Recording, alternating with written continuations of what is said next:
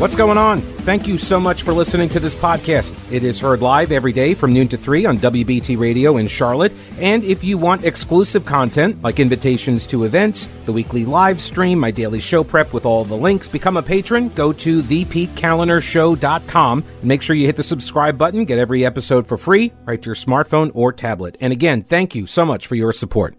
All right, today's recap of where we stand in the Alec Murdaugh trial. He's charged with killing his wife and youngest adult son, Maggie and Paul Murdaugh. Matt Harris joins us as he does every 2 o'clock here during this saga. He is the co-host of the podcast Impact of Influence. You can catch it on any of the podcasting platforms. Matt, thanks again for joining me today. I appreciate it. Proud to be here. Yeah. So, all righty, let's go over. I guess the last time we spoke, we had not seen the yesterday afternoon's testimony. I have not been able to track a lot of the testimony this morning from Alec Murdaugh, who took the stand in his own defense. He's under cross-examination by the state. All right, so let's go to yesterday afternoon. A couple things, right? There was the badge. Apparently, as an assistant part-time solicitor, which is a prosecutor, he got a badge, and he would leave a badge on the dashboard. He had it hanging out of his pocket when he was walking around the hospital after the boat wreck that his son was involved in and later charged for. And all right, so what did you make of this line of questioning about the use of the badge? I mean, I kind of get where they're going with it. To me, it's not a huge deal. He said, even when they were asking him, he's like, yeah, to get me some favors with law enforcement if I needed it, and something. I don't know if he used the word favors, but basically to get out of a speeding ticket. If he pulled over, they see that on there, and they're like, "Hey, what's the deal?" And that takes care of that. And when he was the badge at the hospital the night of the boat crash, the obvious implication is there. He's putting that out there, hoping that people will, talk to him, which is weird because I think most of these law enforcement people know him anyway, or maybe the hospital, staff would let them go somewhere they're not supposed to go. It's preferential treatment, right? I mean, it signals preferential treatment, a desire for it. It's the same reason people put FOP stickers on their cars, right? Exactly. Yeah, it gets them access to different areas of the hospital. People treat him differently. If he gets pulled over, get out of a speeding ticket, right?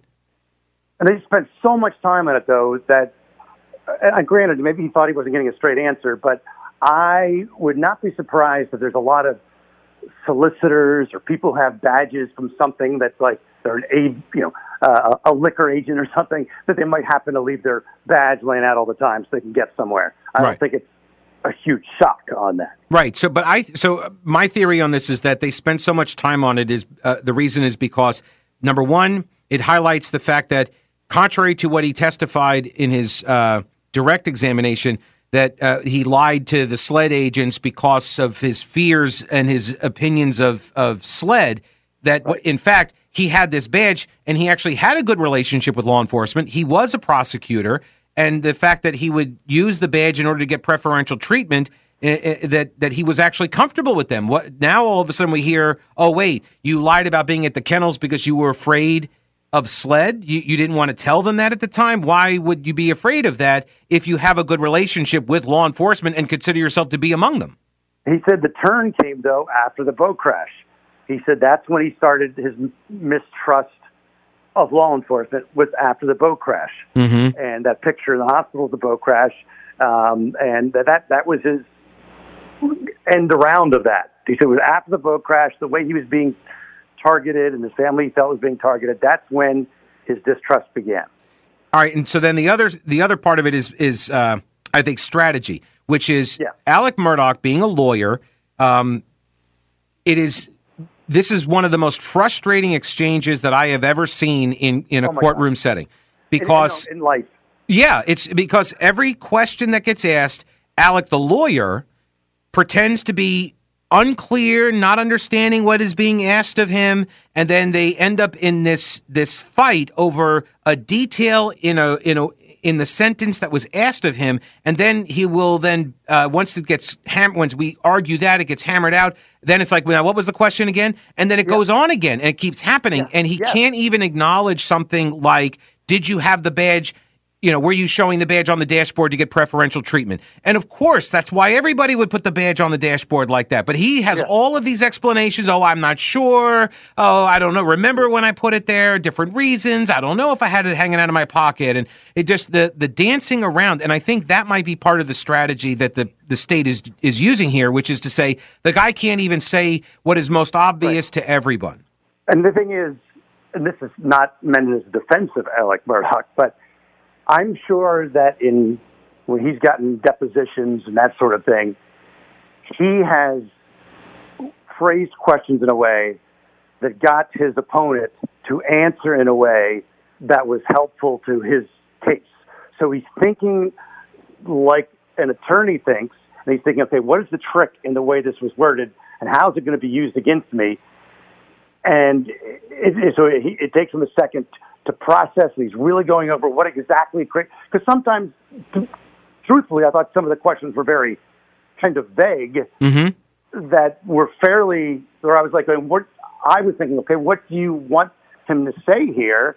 Or he would say, okay, you looked at these, one of the things he kept going over was you looked at these people in the eye and you told them you were ripping them off, explain what you said to them. And I thought it was a fair answer to say. I was 13 years ago. One of the most of them were like over 10 years ago. I don't know exactly what I said because, again, he also doesn't want to say something. He goes, okay, I think I said something like this, this, and this. And he goes, aha, you said something like that. Well, I didn't mean exactly. Right. You know what I mean? So he's looking, he's on constant patrol for traps, being an attorney. He's trying to figure out what the trap is. Now, of course, some of the questions might not be traps. And how do you know which is a trap and which isn't? So you can't know that ahead of time. So you have to treat every single question like it's a trap.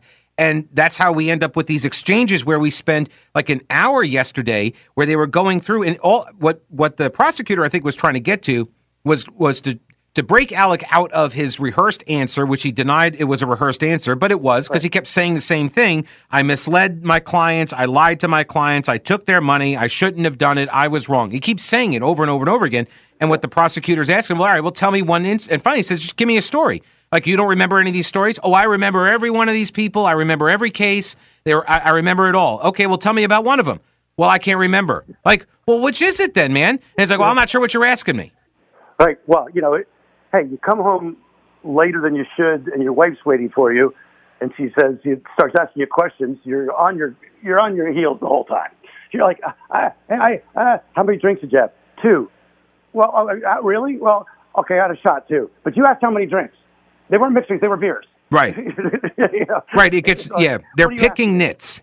Did you talk to a woman? While you there? No. Well, maybe on the way to the bathroom. I'm going to say hi to somebody. You're just looking to how am I going to get busted? Right. He repeats the question every time a question is asked.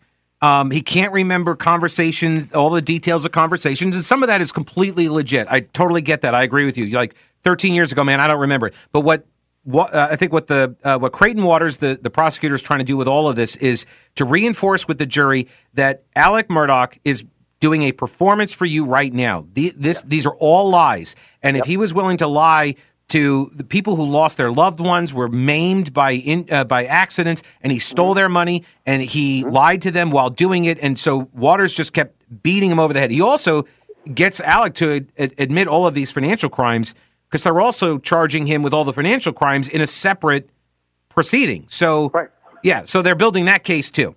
We're trying 2 things at once, so we'll get them on that, they'll get them on that. All right, so now let's move. So now we get to, let's go to today. They were hammering away at the timeline, and they're trying to get some times. And, of course, all of this is tedious because of the way Murdaugh is responding and the questions that are asked of him. But it sounds like he says he got in the golf cart that night. When they had dinner, he was up at the house. He laid down, took a nap, woke up, and then drove down in the golf cart down to the kennels. He's on the video. He then jumps in the golf cart and drives back, and that gives him like 15 minutes. He walks around. He says he lays back down, sleeps again, but he doesn't know if he slept. He's not sure. Then he gets ready to go. And now they've been talking about these 283 steps that he takes in 4 minutes. This is big on this one. Okay. Yeah, like 9:06 to 9:10. And so those steps. And so why is that a big deal? I thought it was kind of a big deal because he keeps saying I was preparing to leave, and when the prosecutor said, well, what does that mean? He had no explanation for it. Right. And he said, when we went to the bathroom, he said, well, that's a lot of steps. Don't you remember? And I thought there was a way out for him on this, but he didn't handle it because he also was making phone calls during that time, right? Right. Right now I'm talking to you on the phone, and I'm pacing like crazy. That's all he had to say. Yeah. I was on the phone, and I was just walking in circles because that's what I do when I'm trying to make phone calls and talk or whatever. But he just kept saying, I don't know what to tell you. I don't know how I took those steps. Maybe they're not accurate. Maybe the device isn't accurate. I don't know. He says, you don't remember what you did for 4 minutes? You didn't take a shower or get dressed because you already did that. So when you're saying you're getting ready to go, what are you doing? I don't know. I don't know what I was doing. I don't know what to tell you. So I thought, and then the prosecutor asked him, what were you doing? Did you get on the treadmill? Were you doing jumping jacks? I thought, and it's like, all right. So are you allowed to object to things that are ridiculous? I don't know. Right. But I thought Alec made good points when he said stuff like, I could tell you what I was not doing. Like you want to say I was cleaning up a crime scene, but I was not doing that. And I'm not trying, he said later, I did not call Maggie to tell her to come home, even though we talked about it on the phone call that was made about her coming back up to Moselle. But I never manufactured an alibi because I would never harm my wife and child, he said. And I thought that was a good answer. Good answer. A good answer there. And also, I think it was a fair thing, and I have said this to multiple people, these dogs are going to keep coming up, and I don't think they were done with the dogs yet. Because he now says, thinking about it now, Maggie always took I always want to say Buster, but that's the kid. Yeah, Bubba and Grady. Yeah, Bubba. Always took Bubba to Edisto. So the fact that she left Bubba there and Grady told me that she planned on coming back to Moselle. And that was that's a small point. It does get over to the idea that he lured her there. Right. And he said, I always asked her to come home. There was nothing unusual about me saying, I want you to come home, because I always wanted her to come home. And they talked about the time with Shelley Smith and the shirt with Blanca, and he says, I wasn't trying to change their minds or anything. I was just trying to find out, because I don't remember I was a little hazy on how long I was there or whatever. I don't know.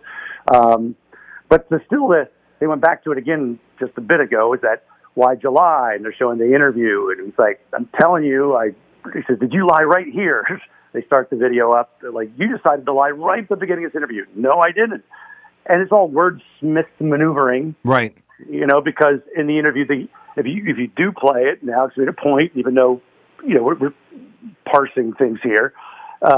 He says, the question on the Waters showed was when the cop says to him in the back of the thing, so what happened or what was going on? He goes, well, Maggie was at the kennels and I was at the house and I got up and left. He doesn't say I was never at the kennels.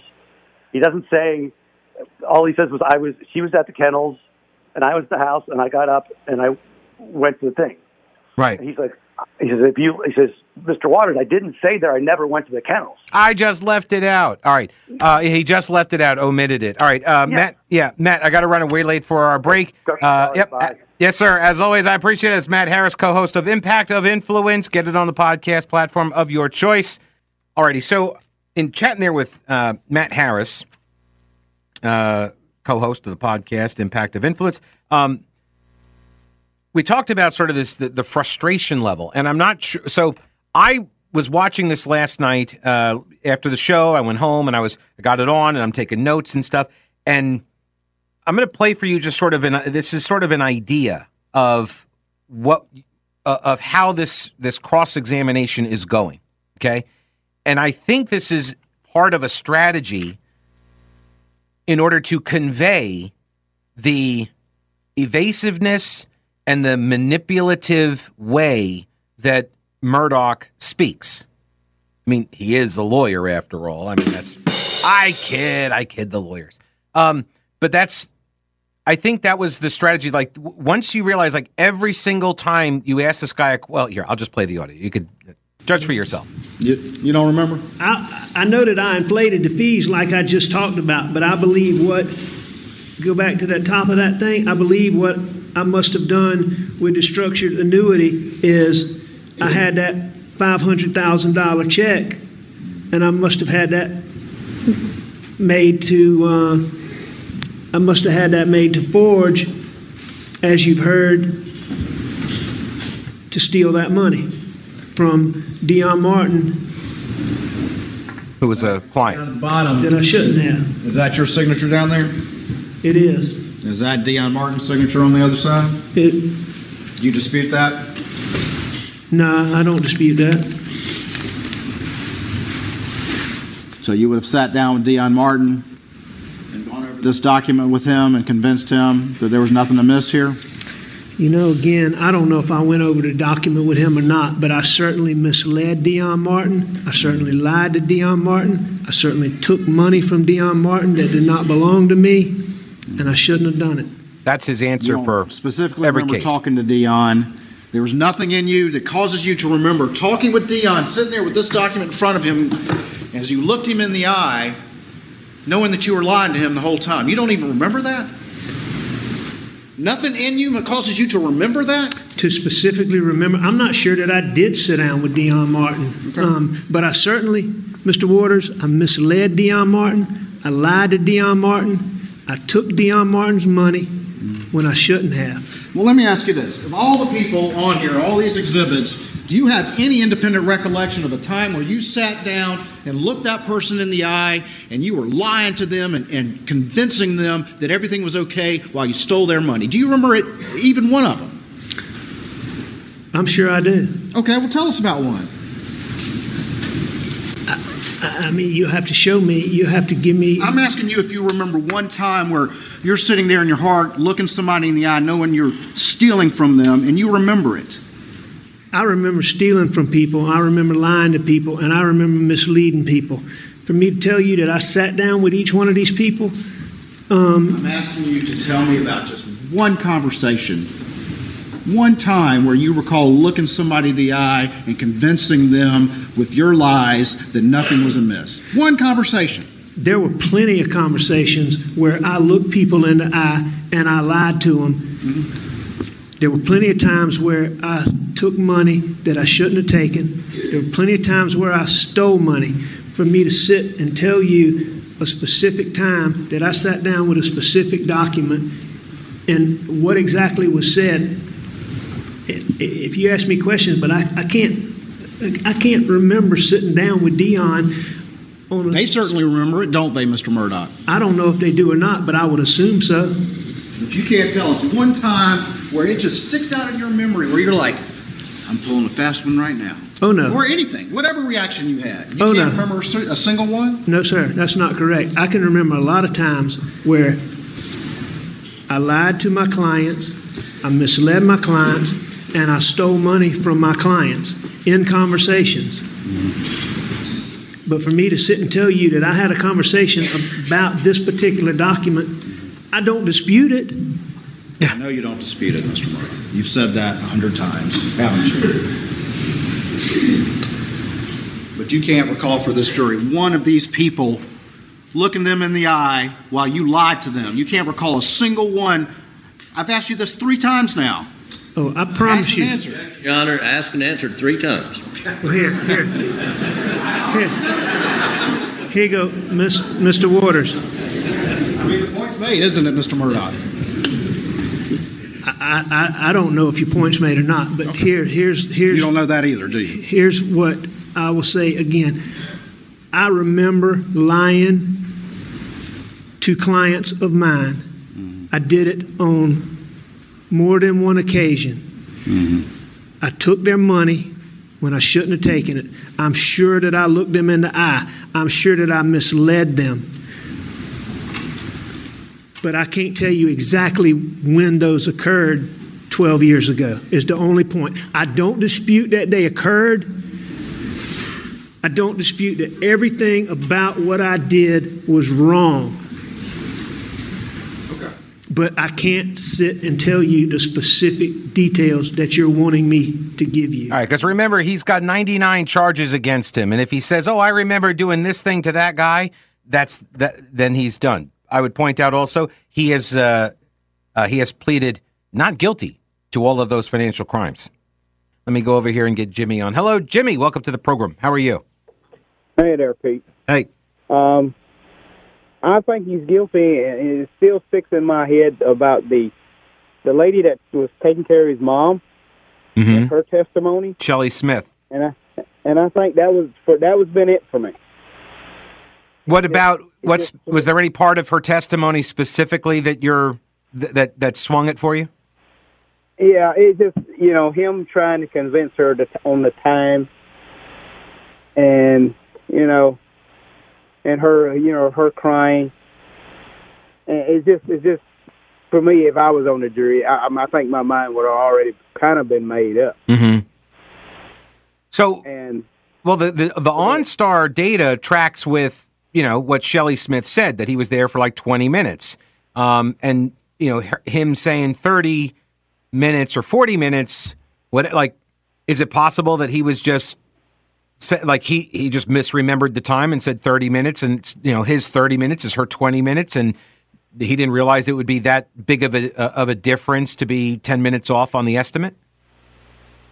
Well, I guess, being what was going on, but to me, it sounded like he was just trying to manipulate her. Mm-hmm. And it seems like that's, I guess, these stuff what you read. Now, I'm not a juror. If I was a juror, I don't know if I would have some parts of the information. Mm-hmm. But, it just seems like they just manipulated everybody they seem to come into contact with. Well, and see, no, that's a great observation, because I think that's what the prosecution is actually doing here. I think they're showing that he is. Now, I'm not saying that this means he's a double murderer. I'm saying he is a very good manipulator. That the way he is engaging in this cross-examination proves that he's able to take people's words, twist the question, answer a part of it, ignore another part. When called out on it, then goes to some other area and says, "Oh, yeah, I was talking about this document." And the guy's literally sitting up there saying, "I remember all of the conversations of how I lied to all of these people." And when the prosecutor says, "All right, well, give me one example," then he says, "Well, you're asking me about this one case." Well, no, I'm asking you, give me a story. Tell me one example. But see, Murdaugh can't do it, because if he does it, then that means that's going to get used against him in the financial crimes trial. And that's what he's trying to avoid. So he's manipulating the cross-exam. And I think that's what the state is trying to show the jury, that here's a guy that lied to people at the worst parts of their life, where they had suffered serious life-altering injury or death of loved ones, and he manipulated them. And he took advantage of them. He lied to them. And if he did it to them, he's going to do it to you. Yeah, and I watched the Netflix thing last night. Oh, how was it? And all the other stuff that they've done with the boat incident with the girl, and the young man found on the road. And I want to ask SLED and the local police down there, what are y'all doing down there? I mean, you just let this family just have their way with the locals down there, and y'all seem to not have any issue with it. It's so they need to be investigated. Well, see, all right. So to that point, Jimmy, the prosecution has brought up this idea of the family dynasty, that the protection of the reputation of the family was of great concern to Alec, and he wanted to to preserve that. But I think there's another component to this, and I haven't really heard them talk about it, but maybe they will on their close, which is Alec apparently, and this came out of trial, I had not heard this before, Alec had installed on his car, this was like 10 years, 15 years ago, whatever, blue lights. He had blue lights on his personal vehicle as an assistant part-time solicitor. He had blue lights. I don't know why you would have the blue lights on there, but the guy that installed them installed the blue lights on law enforcement vehicles all around that area in all the different local police departments. And that guy went down apparently for all sorts of corruption. Now, Alec had gotten approval from like 3 or 4 or 5 different sheriffs or chiefs of police or whatever asking, "Hey, can I do this?" And they all said yes. So that indicates to me something more than just a family dynasty, right? I think, and I also wonder if there's something larger going on with the pills and law enforcement and that area and the power structure, the power brokers that live there. I do wonder. Yeah, I mean, I've lived in South Carolina my whole life. The upstate is much different than the low part of the state. The low part of the state goes under those rules, 50 and 60 years ago. They're kind of lost in time in the way they do things. Yeah, no, well, I remember I got a speeding ticket down there one year, and I got a lawyer up here, the late Monroe Whitesides, and when he was telling me, all right, this is how you'll pay this and whatever, and no points. I think it was a prayer for judgment and this and that. I said, wow, when you say it like this, it sounds like a racket. And he said, well, yeah, it kind of is. That's how they fund the court system, right? They take a big chunk of money and then they reduce everything to improper equipment. That was how they would roll. All right, I appreciate the call, Jimmy. Good to hear from you, man.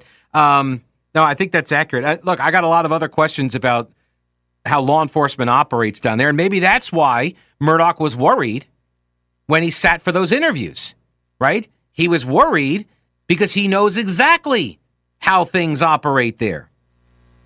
He knows precisely the kind of operation that is at work, the networks and all that, and if he becomes a liability, he jeopardizes that status, then he's got to go.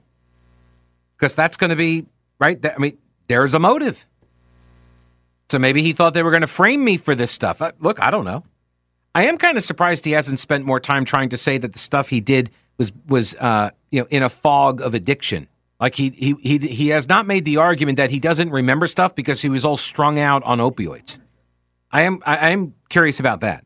But I'm also not really on board with the idea that he was popping $50,000 a week worth of pills.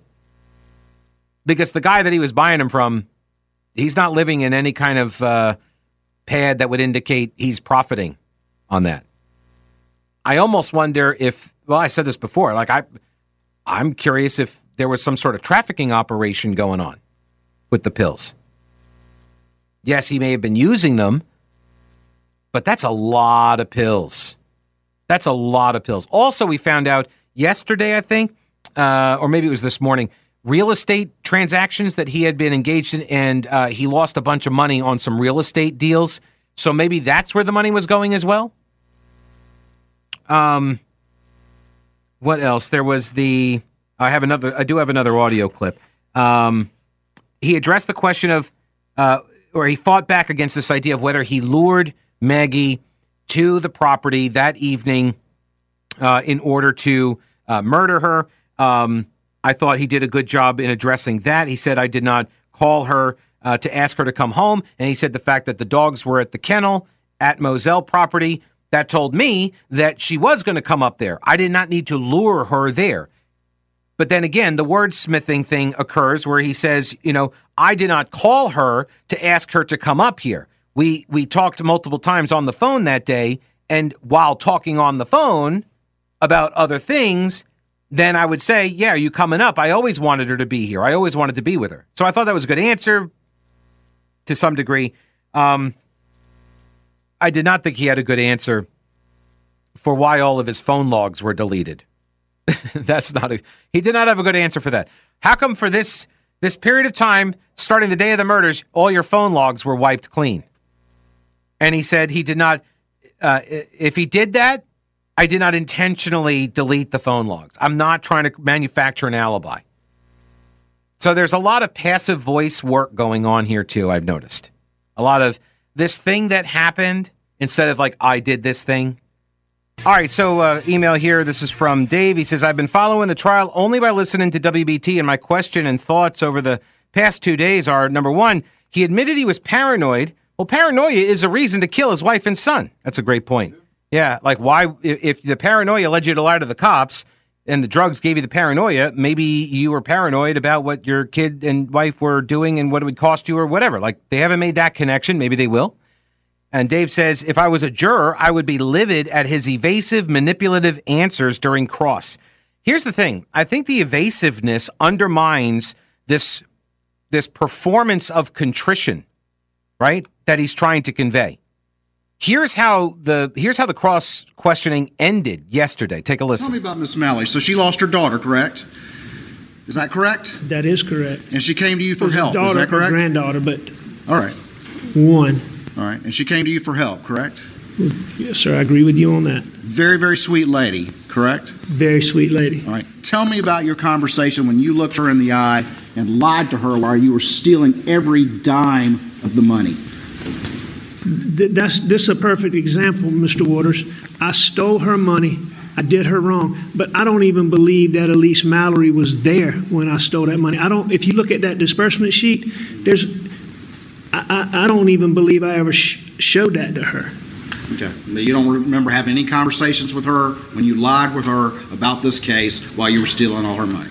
I don't think I did in this case. I don't think I had any meetings with her. I think I stole her money, and I don't believe that I had a meeting with her. So, again, you can't tell us one conversation you have with any of these people when you looked them in the eye and convinced them that you were doing them right, that you were telling the truth. That's not true, Mr. Waters. I remember a lot of those conversations.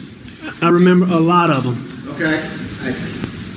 All right, you just testified you remember a lot of them. I've been asking you now for the past 10 minutes to tell me about one of them where it's stuck in your heart. Stuck in your brain. There are a lot of conversations I had where I misled my clients and I stole their money, where they trusted me.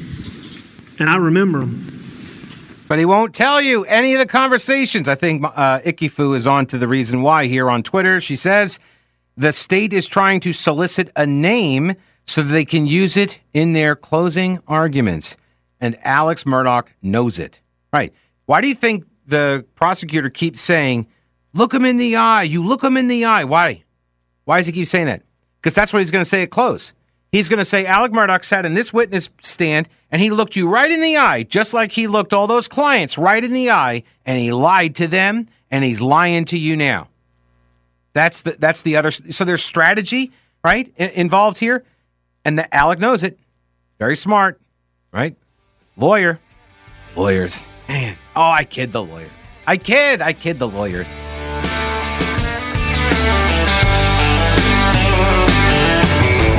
2 6-packs of Shiner, 99-cent butane lighter, Lucky Strikes and a 5th of Patron. Ice down that igloo cooler, tank of gas that ought to do her. I can feel a good one coming on. Throw in Ray Wiley Hubbard, sing along to Redneck Mother. Any blues I had before are gone. Another working week is over, no chance of staying sober. I can feel a good one coming on. Yeah, we gonna roll all night. We gonna get the feeling right. We gonna keep this party rocking till the break of dawn. Yeah, I can feel a good one coming on. All right, so the kickoff was last night. The Coolest Dog in Charlotte contest. It is underway. It runs through March 24th. Winner to be announced on March 30th. Charlotte-Kiwanis.org. 3 blondes in a ragtop Mustang followed us down to the lake and didn't have to think about that too long. Skinny dipping in the bright moonlight, situation couldn't be more right. I can feel a good one coming on. Yeah, we gonna roll all night. We gonna get the feeling right. We gonna keep this party rocking till the break of dawn. Yeah, I can feel a good one. Feel like a good one. I can feel a good one coming on. All right, so it's pretty easy. You enter your dog into the contest. Go to charlotte-kiwanis.org. Get votes. That raises money. Money pays for literacy programs to help catch kids back up after the devastation of the lockdowns. So it's a great organization, and maybe your dog could be featured on the front of a beer can and the bragging rights. I'll see you Monday. Don't break anything while I'm gone. Yeah.